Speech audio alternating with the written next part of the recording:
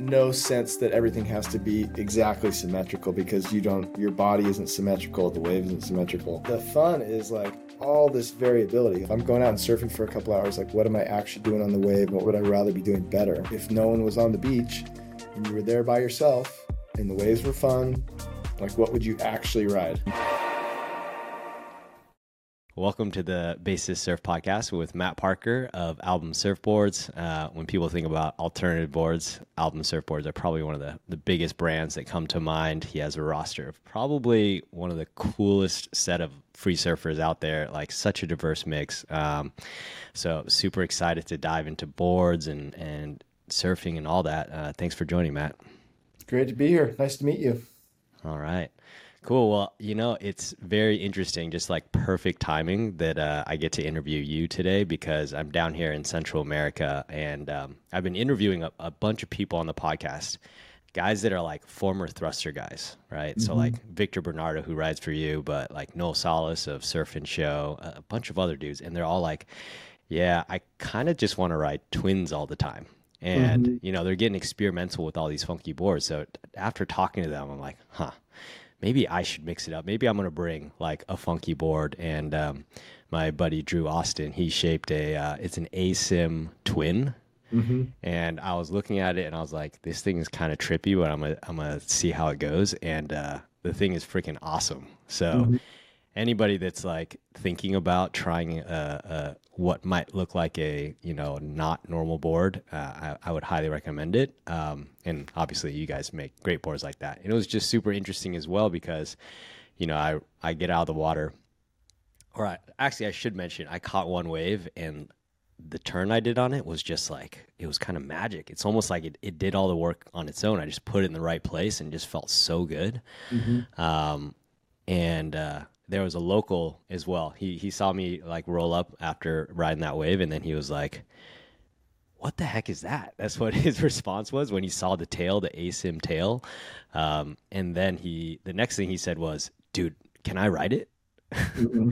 So it's such an interesting kind of response. And I'm sure you get that a lot with your boards. Like, how do you describe Asyms, and how do you, for example, was it hard to like convert, Josh Kerr, who was like a former CT rider, to like convince him to ride one of your Asyms and one of these trippy boards, or was it just like a really natural, easy thing?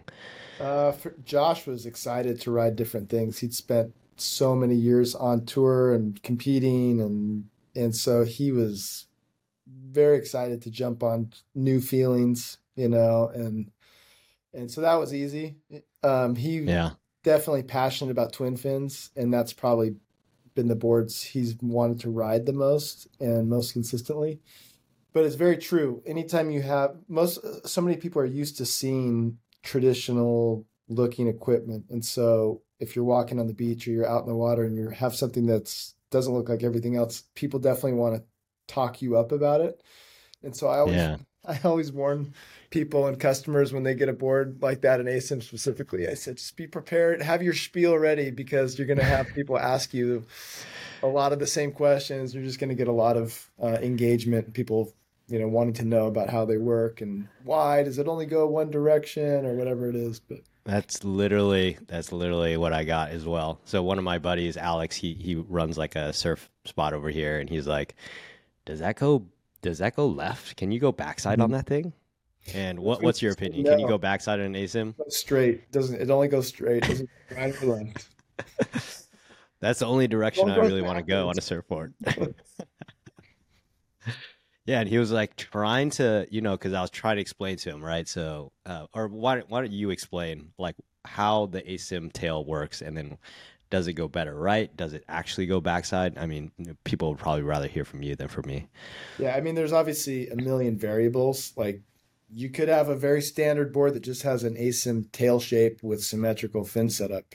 You can have a board that has Asyms outline and shifted thickness points to accommodate for that. There's a million different variations on an Asyms theme, but the basic idea is that you surf a wave differently on your front side and your back side, and your body weight is different on your heels and your toes. And for me, my perspective on it is that a surfboard's never going in a straight line. with water running directly, linearly, like nose to tail out the back of the board. You're always, whether you're going right or left, front side or back side, regular foot or goofy foot, your bottom turning water's coming across the board, across the bottom. You're driving up into the face, water shearing off in a different way. The fins are turning through the face. So you're weighted heavy on one rail, you're weighting to the other rail. So there's really um, no sense that everything has to be exactly symmetrical because your body isn't symmetrical, the wave isn't symmetrical.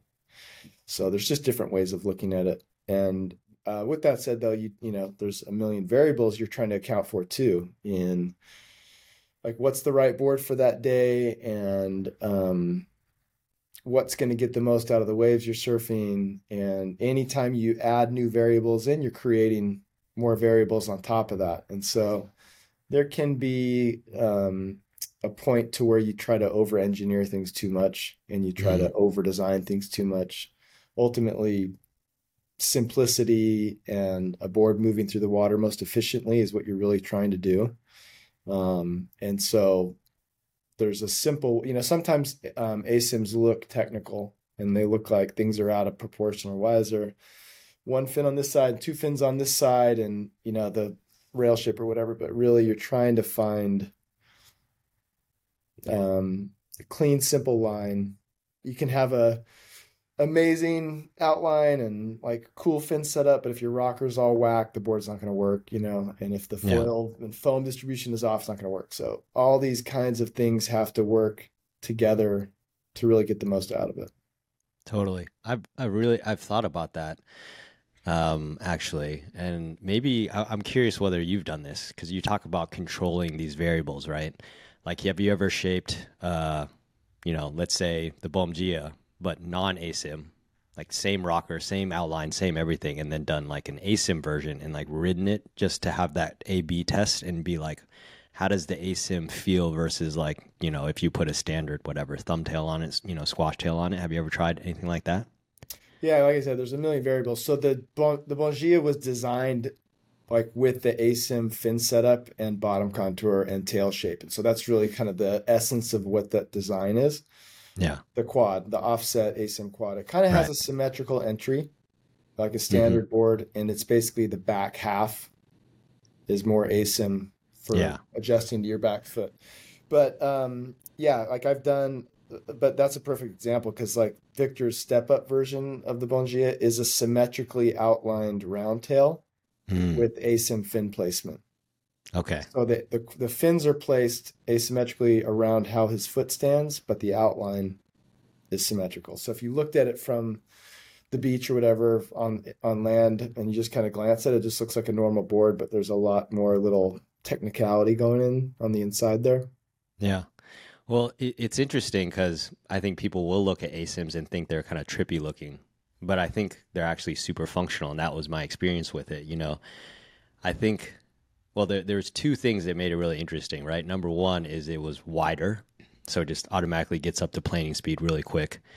But then, because the heel side was shorter, that rail line was shorter, you can just get that pivot a little bit quicker because I think a lot of people struggle with getting their back foot all the way back. Mm-hmm. And because, that rail line on the heel was shorter and the fin on the heel had been offset and was shifted up, that just made it just made it that much easier to put the board on rail, kind of going backside, I mean, on a heel side turn. And then I felt it as well on, the front side for the bottom turn. So it's like the board compensated for a deficiency with technique in a way. If obviously you still have to get your foot in the right place, but it made it a little bit easier. I didn't have to get my foot quite as far back just because of the way the rail line was on the heel, and that's what I thought was really interesting about it. Yeah, the whole point is to make them more user friendly, easier to generate speed, easier to turn is really the point. Most of my ASIMs are actually narrower than normal boards because they're really efficient at generating speed, and so you don't need as much planing area because naturally the board is more connected to your foot.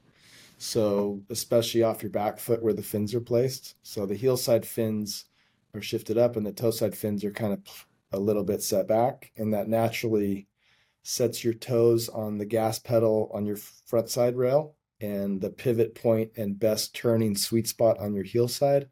And so there's this toe heel connection back and forth. So Hmm. it makes the board grip to your feet a little bit faster, more connected. There's less lag time.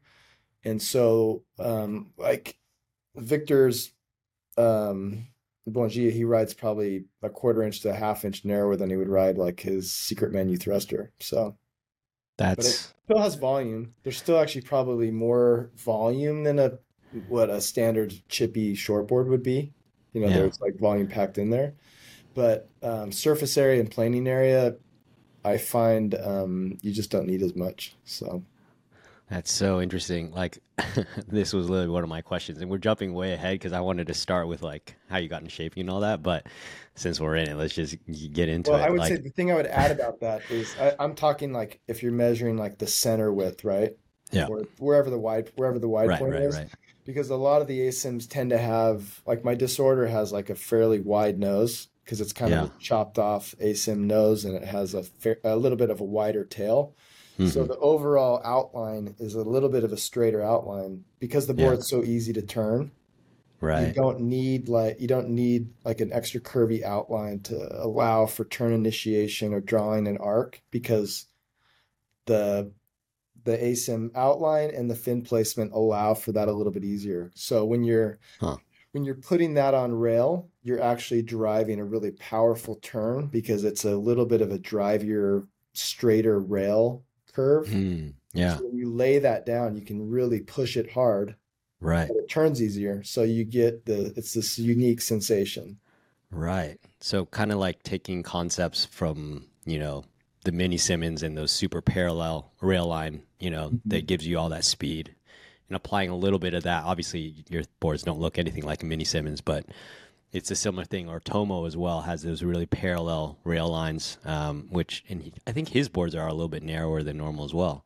And Mhm. what was interesting is I was actually looking at before this call, I was looking at the dims on the Bomgia, and I was like, these are like really interesting dims. So like Mhm. my two boards are like a rocket wide, which is a 5.5 and it's 18 3/4, and then 2 and 5/16, and then my Inferno is 5.7, 18.65, 2.37. So they're but then the Bomgia, the equivalent size would be the 5.6, and that's 18 1/4. So it's like a quarter to half an inch narrower than what I would normally get. And I was like kind of tripping out on it because I look at the board and I'm like, this looks like, kind of a more user friendly board or whatever, but it's actually more narrow. And then the thickness is equivalent to those other boards, but it somehow still has more volume as well. So it's Yeah. like I'm looking at these dims and I'm like, these are the trippiest dims that I've ever seen, and it's Yeah, really exactly. interesting. Victor's 5'9", like 170, 175, and obviously like a highly talented pro surfer. Yeah. But he rides his Bonji at like 30 to 31 liters. And that always trips people out because most people do not ride enough volume or in the right amount of volume, especially most regular everyday surfers, considering most everyday regular Yeah. surf that most people surf. And with most of our ability levels, a lot of people are under volumed, or a lot of people think my boards have to fit in like this 1 to 2 liter range of Yeah. volume, and this is kind of what my thickness has to be. But like you said, 2 and 5/16, you can have five different boards that are 2.32, 2 and 5/16 thick, and they all feel completely different based on where that foam is distributed and like how much of that foam goes out to the rails and like if it's like a tapered deck, there's a million different Yeah. combinations of those numbers. So those numbers are really kind of just I always tell people they're just reference points, Yeah. like even like Victor himself, he probably the size range of boards that he rides are anywhere from 28 to 40 liters. His Yeah. quiver, if you Wow. look at his quiver, it's like very diverse, which is Wow. kind of what we should all be doing a little bit more of. Yeah. Yeah. No, that's awesome. Huh. Well, so you're saying like his normal boards are around 31 to 32 liters and he's around 175 pounds. Okay, that kind of makes sense a little bit. That's a little bit, yeah. But do you know what his leaders were that he was riding when he was like competing on the QS and stuff? Like 26, 27. So he bumped up big time. Yeah, Interesting. for sure. And Wow. he was maybe like 5 pounds lighter, but pretty Yeah. negligible, not that much of a difference. But that's just kind of the nature of, Yeah. most shortboards are kind of designed for that, and they're designed for really good waves. A chippy Yeah. shortboard is meant to surf an Indo, an overhead surf. Yeah. Right. Hey everyone, it's Van. Hopefully you've been enjoying the podcast. Hopefully you've been listening to some good stories, getting some good tips that are helping you improve as a surfer. If so, make sure to subscribe to the podcast, leave us a review. It'll only take you literally a few seconds, and share it with your friends. That's the best way you can support me so I can continue to create awesome new content for you. So thanks. And the thing that I was all like, because my buddy had a Twinsman and I felt it up. The thing that I tripped out about it was the foil of the board, and Mhm. that's probably where you're getting all that thickness. But it's like it seems to carry a lot of the thickness to the rail. It's like a flat deck, and then it tapers down for Mhm. sure, so you can engage that rail. But like on Victor's boards, are like the Bomgia, like is that like the stock boards? Are they basically what he rides, or does he ride a little bit thinner, or does he ride with those rails being kind of that generous?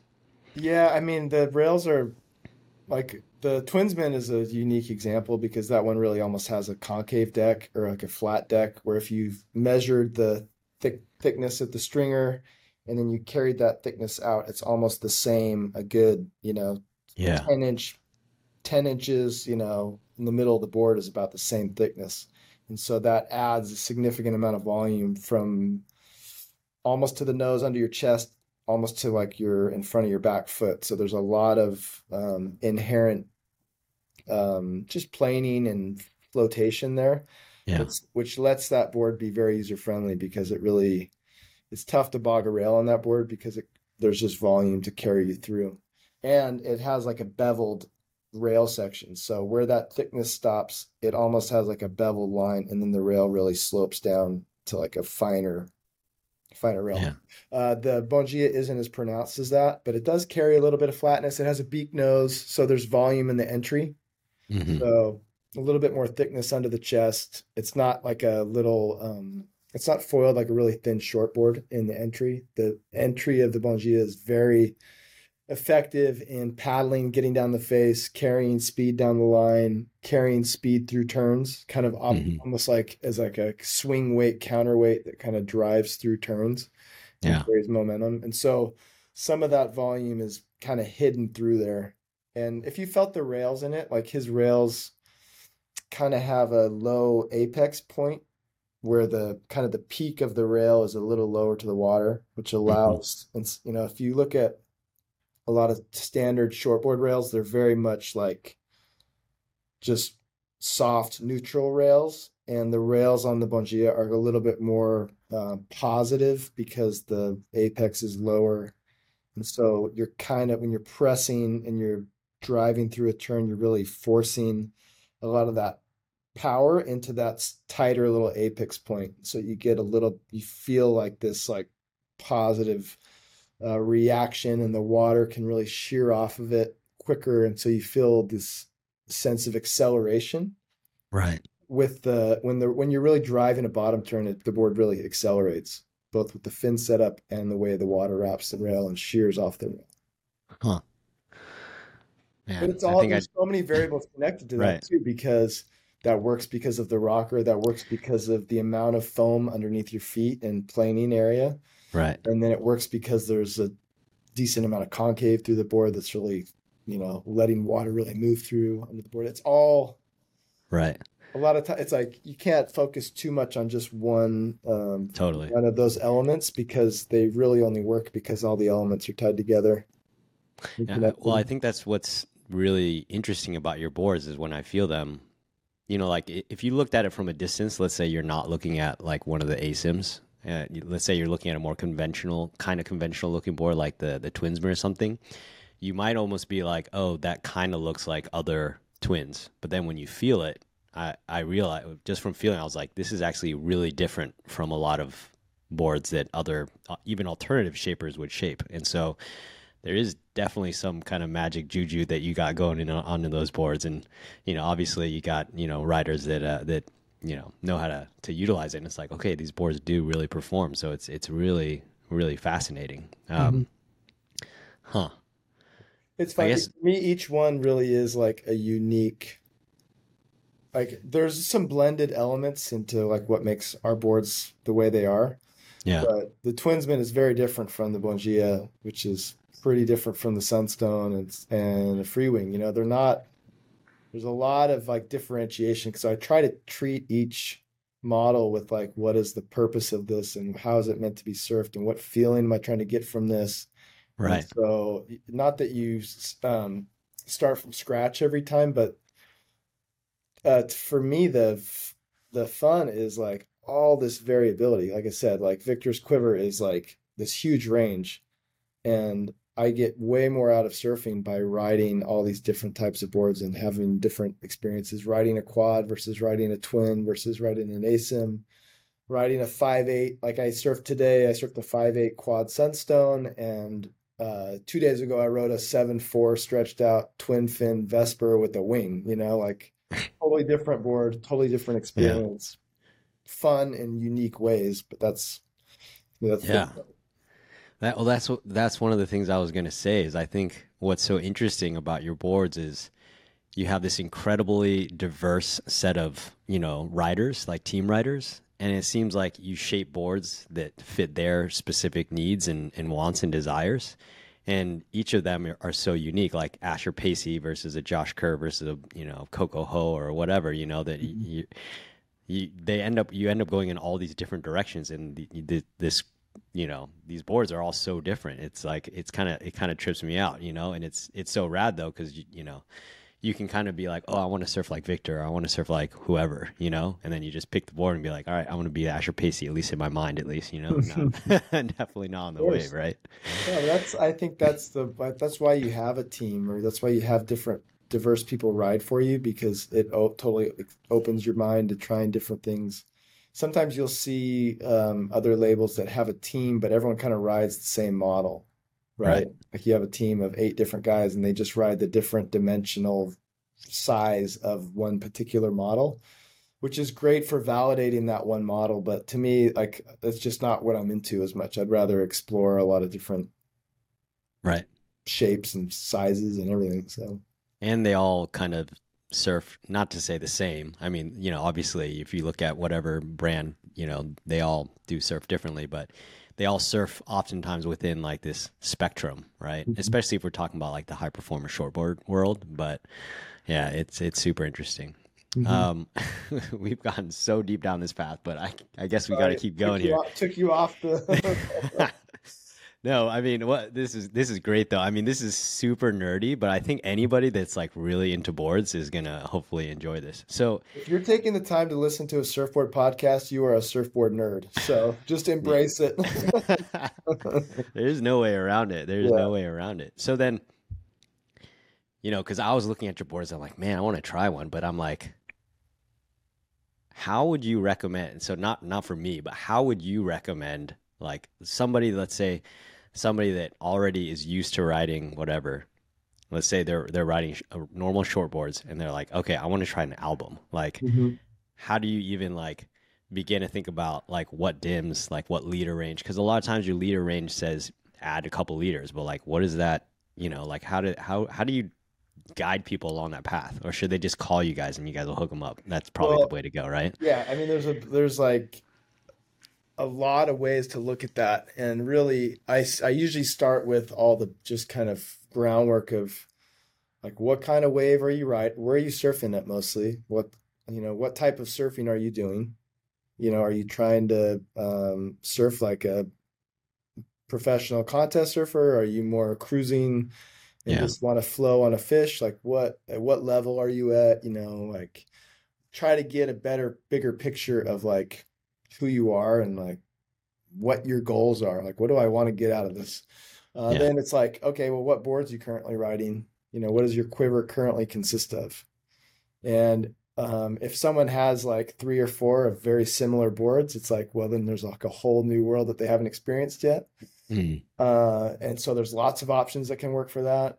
So a lot of times it's like, what are you, like what are you getting out of your surfing now that you wish you could be getting more of? Or like, you know what I mean? Like, are you right. trying to Or do you improve? usually like recommend that they bump volume like up a couple liters just the way like Victor bumped his volume up? Like, is that how people should be going into it and just being like, Depends on what they're looking for, yeah, like if they're kind of bored and not having, they're kind of their success rate with their sessions is kind of like sometimes they have a great day and but a lot of times they have frustrating surfs. It's like, well, yeah, let's change it up yeah, and maybe you need to ride more volume. That's one factor for sure. But even just a different style of board. If someone's only, you would be surprised how many people have only experienced like a certain type of surfboard. They'll buy, mass market boards and they kind of just ride like what is current in the trend of what is out there in the surf shop. And this is what they see other people on the beach with. And so they just grab that board and it surfs fine. It's like, checks yeah, that box, but it's not really inspiring to them or like right, getting yeah, them really motivated to go surf. And so it's like, what would kind of change that up and be different for them? I think yeah, there's like, if somebody had only surfed like even hybrids or thrusters, and it's like, well, maybe you should try a Vesper, which is like a fishy quad with this deep channel that's really fast and is sneaky easy to paddle into waves. So you get your wave count goes up 20% and you don't have to work for as much speed, but you can still kind of like lay it on rail and throw a turn down. And it's like that changes your whole perspective on surfing, on mm, date. You know what I mean? There's a million different factors. There's not like one set. yeah, I mean, there's plenty of boards I make. A lot of times people will say like, which board should I get or what's the best option? And I tend to tell them there's probably five or six boards that you would have fun on.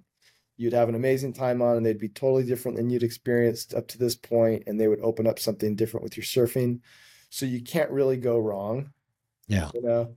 yeah, Sometimes people are looking to like replace certain boards, like they have yeah, whatever it is. And it's like I surf this board all the time, but I kind of want to try something that's just as close to that as I can because I trust that, which is cool too. We can make something that suits that, but there is no single right answer as like what is the best board, like right, what's the right board for me because for sure. it doesn't And exist. and it sounds like just having an open mind in general. I mean, when we were talking about that volume and then the width, it's like, if I was going to get a G, I'm going to be like, all right, I'm going to go down like a quarter inch, like half an inch in width. And I'll just be like, all right, this is what we're going to do. Even in the volume might be bumped up a little bit, and but it sounds like it would work. So, Well, it's huh. honest assessment too. It's taking an honest assessment about what am I actually doing on the wave. Like Right. so there'll be a guy, surfs my local spot and he's like in his late 50s and he's constantly surfing boards that are meant to blow the tail out and like get up into the Right. lip and he's Right. barely bottom turning and Yeah. just really trying to get like a good carving cut back in. So it's like the Right. boards he's riding are not helping him do that. And it's like, so honest assessment, like, what am I actually, okay, if I'm going out and surfing for a couple hours, like, what am I actually doing on the wave? What would I rather be doing better? Right. And a lot of that is like just people getting into waves, better timing, a little better paddler and something that carries a little bit more speed. So your timing is better. So it's easier to surf, you know, instead of making it hard on yourself. Totally, totally. A lot of people do make it really hard on themselves when they're just sitting on their high performance shortboard, just like sitting on the shoulder and not catching anything, right? So, Well, and there's, just naturally in surfing, nobody wants to be a kook, everyone wants to look competent.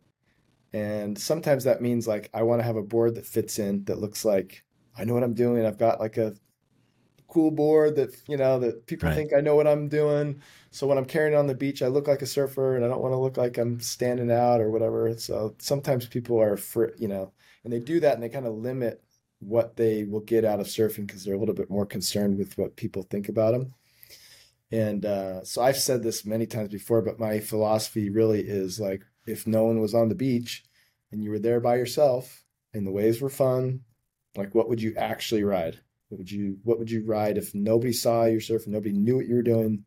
What would you actually choose? So what is giving you the most fun and what is giving you the best experience? And that could be a high performance shortboard because you really want to get good at it, but you don't ride it because you're afraid you're going to look like you're bogging on half your turns. You know what I mean?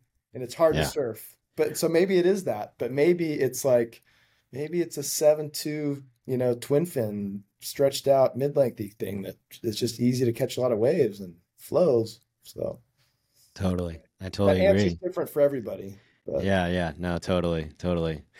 No, that's super helpful. I think asking that question for myself really, and then the way you responded, I'm just like, okay, if I get an album, I'm just gonna have to be really open minded about the dims, because like my trajectory with boards has been just like dialing in, like tweaking the dimensions a little bit. All right, I'm gonna go like a quarter inch narrower, et cetera, et cetera.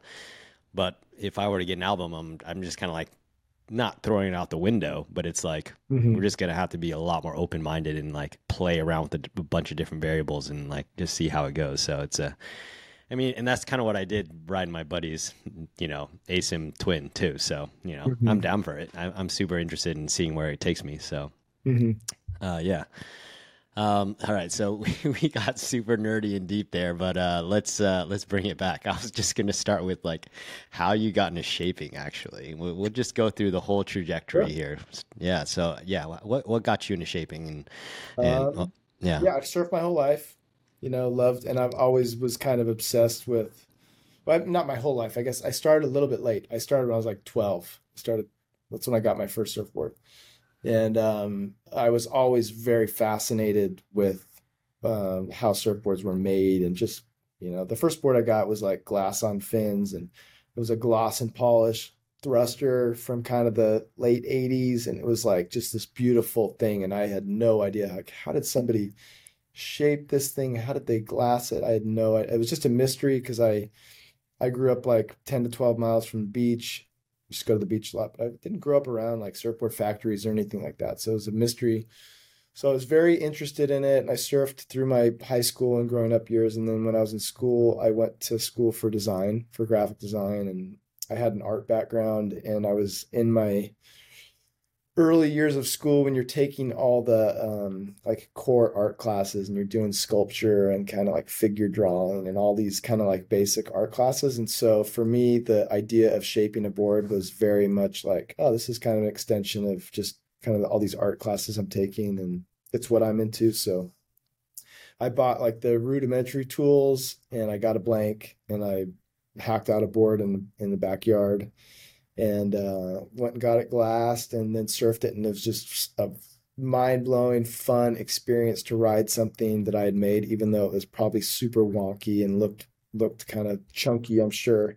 right, I wish I still had it. I could see what it looked like. It'd be funny to laugh at now, but so I totally got the bug from doing that. So I was going to school, working as a graphic designer. I started a graphic design business agency, and I was just building surfboards on the side as like a creative outlet, never with any intention of really selling them or making a business out of it. And so it was it, there was really no rules for me as far as like making the boards because it was purely like a hobby expression, just creativity, try the weirdest things and paint them all sorts of different ways. And it was just a totally yeah, fun outlet. And by doing that, I spent years doing that. So I probably made over time, people would buy the boards and I would get enough money to make another one and just kind of on and on from there. And then eventually it's like you look back and there's, a couple thousand boards have gone by and you've kind of established this unique perspective on making boards. And it just kind of grew from there. got it. That's super interesting. So did you was what drew you to surfboard design? Was it like a pure art, as in like, hey, I want to make something beautiful, or was it also combined with like the functionality and like improving your own surfing and just making better boards for yourself, or was it's probably a blend of the two, I'm gonna assume. But yeah, how did that fit in your mind for you? Well, also, this was like late 90s, early 2000s. And if you went to like a surf shop, then there wasn't a whole lot of variety in style of boards. You could just get at a surf shop, and so it was just hard to, and even like ordering custom boards back then, it was hard to kind of maybe voice what I was really what I had in my brain to the shaper that I was trying to get shape the boards. Yeah. So there was definitely a desire to try things that I hadn't seen before, or maybe that I'd seen before, but I couldn't get my hands on one, or couldn't afford one. And so this was a way to like test out ideas and explore different types of boards and Yeah. learn how to shape at the same time of doing it. So it was kind of, And were you always doing kind of alternative boards from the beginning, or did you start just doing your normal short boards and then kind of going from there, or doing a little bit of both? Like, what was that oh, like? everything. I've done it. I've shaped it. Like going down the rabbit hole of really making a really good shortboard is amazing. It's like one of the hardest things to do. And so Yeah. like doing those reps and really like refining that is a great way to get good at shaping, because it's one of the harder, there's so many curves, and making it work really well is difficult. And so that's a good practice. But I did plenty of that, made plenty of shortboards, and then made everything else in between too. Right. Well, Victor told me that I was like, "What is this VB secret menu?" And he's like, "Ah, it's a secret, but it's a thruster." And I was like, It's "What? the Matt is alternative doing board. thrusters? Yeah. What's up?" Yeah, it's the alternative board. It's a trifin. I think for a lot of people, the Trifin is like an alternative board.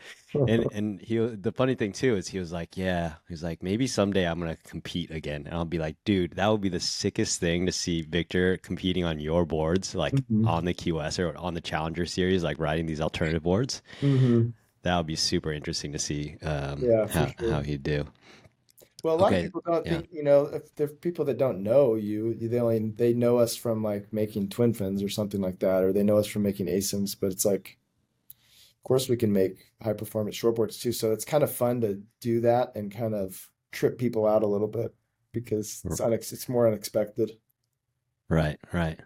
And so, how did you? I mean, that's a huge leap. So you're just shaping for yourself. You're probably building a name for yourself in kind of SoCal, and then gradually getting bigger. And then you just all of a sudden, it seems like you guys have exploded. And you just, I think it started with Josh, and you have all these riders now. But like that explosion was just kind of crazy. Like, how did it all work for you guys? Yeah, it's been a slow burn for 20 years. It's just like, you kind of build upon the previous year and stuff. And then it's like, if eventually once you get to enough like public awareness, I guess, then people are just more aware of Yeah, what's going on, and they're just, seeing it more and more. Certainly like having the team really helps validate the boards, and that's been really fun to see. That's one of my favorite things to do, actually. If I didn't have to make money and I could just do what I want to do for fun, it would be to make boards for all the guys and just watch them surf them, because I get the most personal satisfaction out of that. yeah, And it really does validate ideas and concepts, because I can surf competently. I can surf well enough to know what it's doing or what I'm intending it to do. But obviously, I don't surf at like Victor or Asher's level or Margot's level or Jack's level.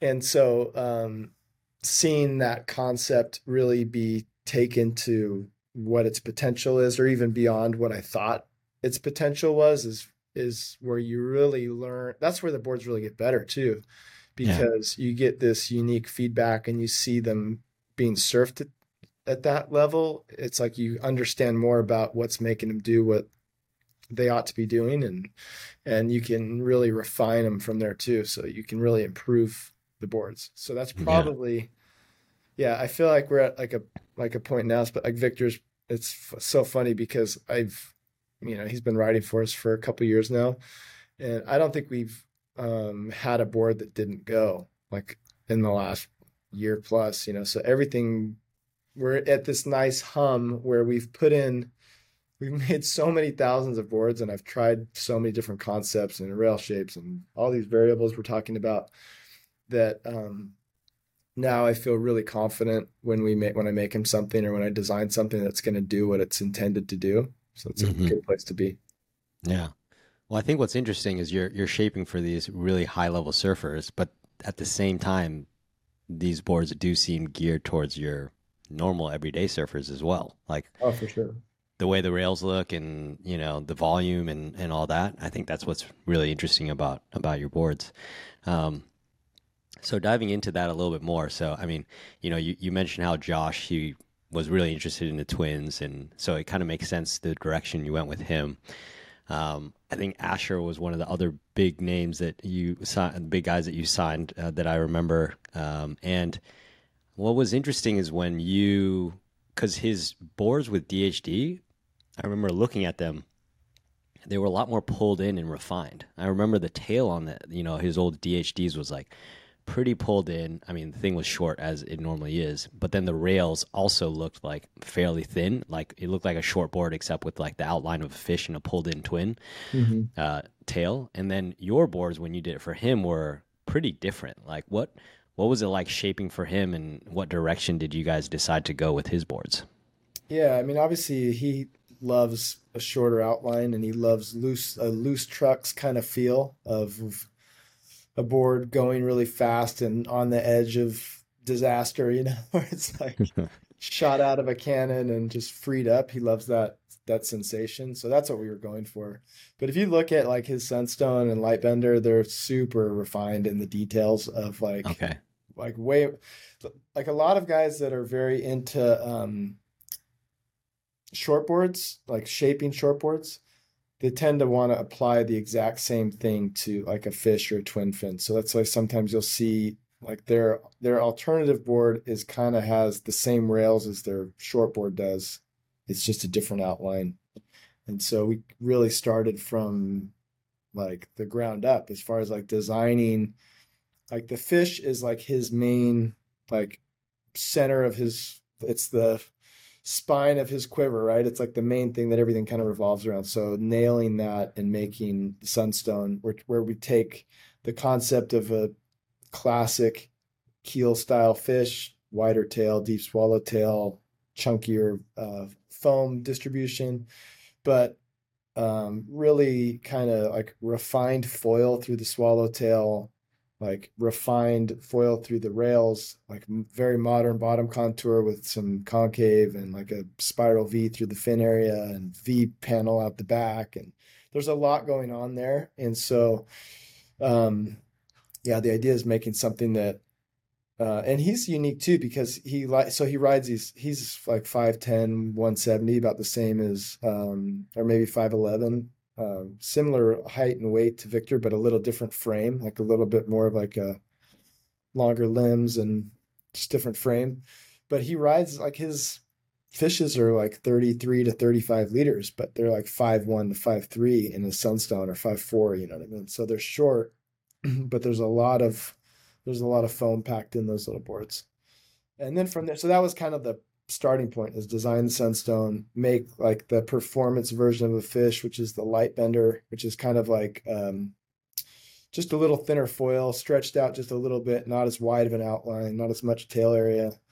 And that would be like his good wave fish, even though he rides all his boards in all different types of waves. But that was kind of the Yeah. starting point. Yeah, I got it. Interesting. Huh. And one of the guys that you added recently was Margot Marks. His boards, his Vesper. Like, tell us about the Vesper. That looks like a really interesting board as well.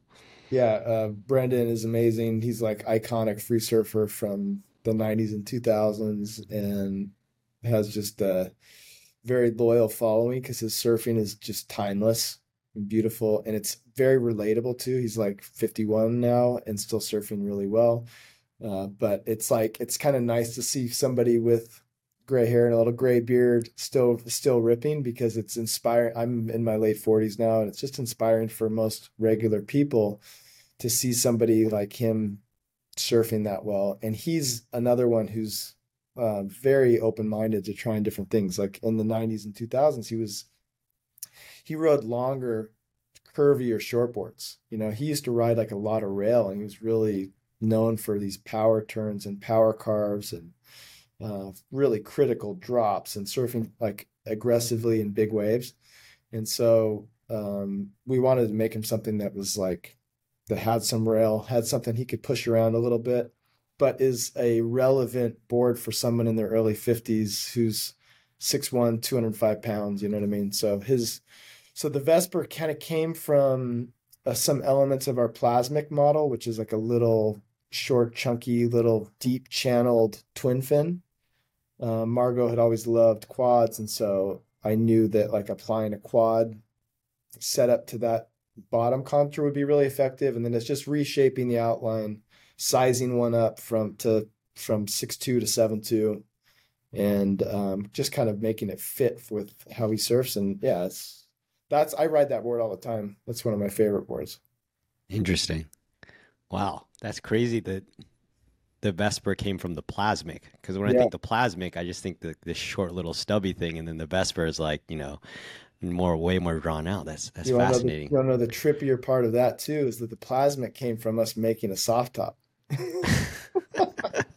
we were we our soft tops are made by Marco Foam. They're these like injection molded foam boards that are made in the States here. And to make those boards, you have to make a mold. That's how the board, because it's injection molded. So I shaped a short, chunky, like 411. And because it's a mold, we could do these kind of cool things that you can't really normally do with a soft top, like doing a channel bottom and the slot channel and twin fins with real fin boxes. So I designed this board.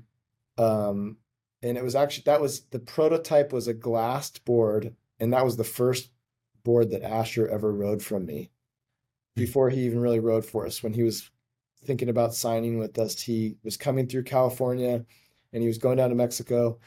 And obviously he rides all these tiny little boards, and I didn't have anything in stock that I could like send with him to try out. So I sent him the soft top mold prototype 411, and he went to town down in Mexico on the points down there and had like an amazing time on it. I was like, well, that's pretty kind of cool. And That's crazy. that eventually became like our one of our soft tops that we had come out, you know. I just can't believe his first board that he rode from you was a soft top. That's just But it hilarious, wasn't a soft top. It was a glass wasn't a soft board, top. but it was the Okay. prototype that we used to make the soft top. Ah, got it. I thought you sent him the soft top, and I was No, like, no, wow. no. But it's the same thing. It's like if you look at our little 411 soft top that we make, it's the same. It's basically the same board as the Plasmic. So, Yeah, wow, that's hilarious. That's mhm. awesome, though. Yeah. And then, so it makes sense, how you tailored the board, the Vesper, for Brendan. And so, I heard that you're shaping boards for Coco Ho now. And that was really interesting because she was talking about how difficult it is to find boards that suit her as a woman. Like, how do what has that process been like for you? And how do you refine and adjust the boards for female surfers? Yeah. So I made a board for her for the electric acid test that stabbed it a couple years ago. And I always had the concept that women's boards were never really designed for them. They've always just been guys' boards that were kind of sized for a lighter weight surfer. And that doesn't necessarily apply. Like your weight is important, obviously. Somebody who weighs 110 pounds can be all different shapes and sizes, right? You can be, Coco weighs about 110, 105 or something like that. She's very small, but she has a size 7 foot. Her frame is small. Her waist is narrow. She's not like, she's just, she's very athletic, very strong, but small frame, small feet. And she's like a similar size to like Keanu Singh, who's like another Hawaiian amazing pro surfer who's small in stature, but like broader shoulders, bigger feet. But like in the way surfboards have kind of traditionally been sized, they would almost ride like a similar size board, which is kind of Mm, crazy. yeah. So I'm a huge fan of all types of surfing. So I love watching all the contests and everything too. And for years, I would see these highest level professional surfers, female surfers, and I always felt like a lot of times their boards were working against them. Like they were too wide, made their turns a little stickier than they should be, a little bit harder to get on rail when they were more than capable and had all the skill set and fundamentals to surf them well. I always seemed like the boards were holding them back. Not for everybody, but it was just kind of like a running theme I would see. And so I always had this idea of shifting volume within a board under a smaller frame. So Coco's short boards she used to ride when she was on tour were like 5, 5, 5, 6, 18 and 3/8, 2 and a quarter, 2 and an eighth, something like that, like 23 liters. And so the board I made for the electric acid was like 5.2, 17 and a half, like 2.28. Wow. And it was like a little tricked out version of the plasmic. And so I had like the same little channel, but like totally different outline, shifted around volume to accommodate for that. And she obviously surfed it really well and loved it. She chose it as the winner for that thing. And so I was like, it was validating for the idea of like, okay, there's something here. So the next couple of years, I was just making her new ideas on the side for her to just have fun with and play with. We just developed a good relationship, and she's amazing, great person, like funnest to be around. Surf's amazing. Everybody loves her and respects her. And so it was just fun making different boards. And she had, up to that point, before she did the electric acid test, had never ridden a twin fin. So that was like her first experience. And she's like 29, 30 years old, pro surfer, never really ridden a twin fin. So there was just this whole open door of like, oh, let's try all these different things you haven't surfed, and let's try these weird dimensions, and so obviously from there, like we could have easily said like, let's do a Coco model with album, and that would have been cool, but she was like riding for Mayhem, and to me it was just like there's just a huge market that's not being served. If I'm a 14-year-old girl or I'm a 40-year-old woman and I want to buy the board that Steph Gilmore is riding or that Carissa Moore is riding, it doesn't exist. It doesn't exist in the market. So I couldn't even buy it if I wanted to. So it's like we need to make like let's design a line of boards that are designed around this perspective. And then we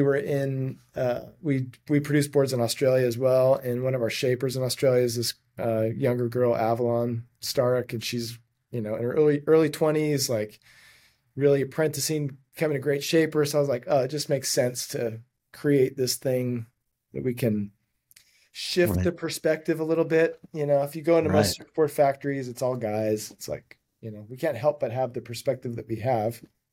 So how do we open that up and just see things a little differently? So we launched XO Coco this month.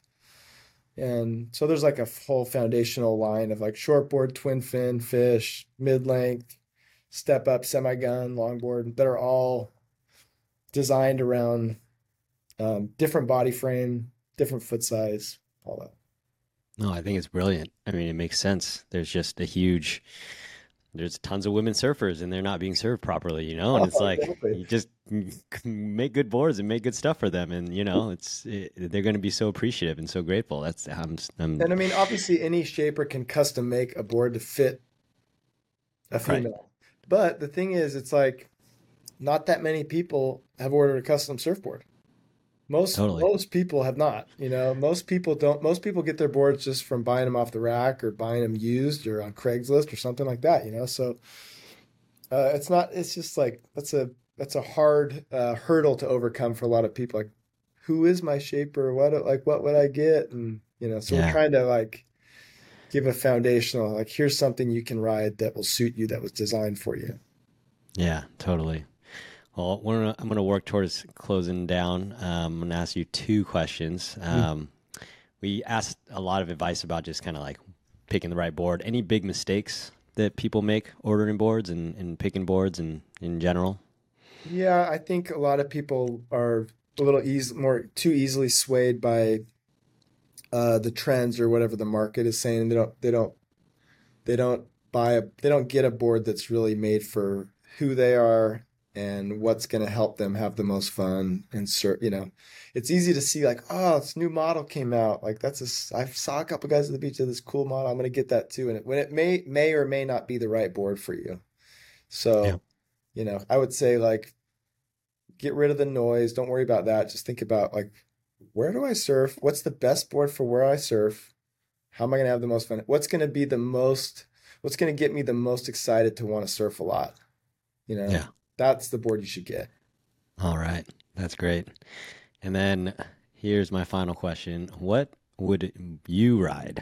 You got all these different boards. You got, you're shaping for all these different people and your quiver is so diverse. But like, let's say you're stranded on an island. Like, what Mhm. board would you ride? Let's say it's a, slightly overhead, head high wave. Like, what board would you ride? Is it a thruster? Is it a quad? Is it an ASIM? Is it a twin? Like, what would you ride personally? Hmm. That is a good question. That is a good question. I would say I would definitely ride something probably a little bigger because I love the feeling of getting in early and getting up to speed early. So maybe like some sort of Vesper or Bongia or some sort of like, a little bit longer rail, a little bit like something I could have confidence to get in early and hold a line through a good tube and a good wave, something like that. But I could still turn. So Hmm. something like that. And what fin setup would it be? Let's say you're just surfing trestles, like uppers or lowers or whatever. Yeah, I surf uppers most days. I would say probably my default would probably be a twin, some version of a twin would probably be like if I had to choose something because that's always fun. But I mean, if I closed my eyes and grabbed a quad, a Vesper, or something like that, or it was like Yeah. I wouldn't be bummed. Right, I'd be right. totally happy. And would it have a symmetrical tail or an asim tail? Probably ASIM. Okay. Yeah. All right. Well, we heard from you because you ride all the boards. I'm sure you test out all of them, and that's the one to get. It sounds like.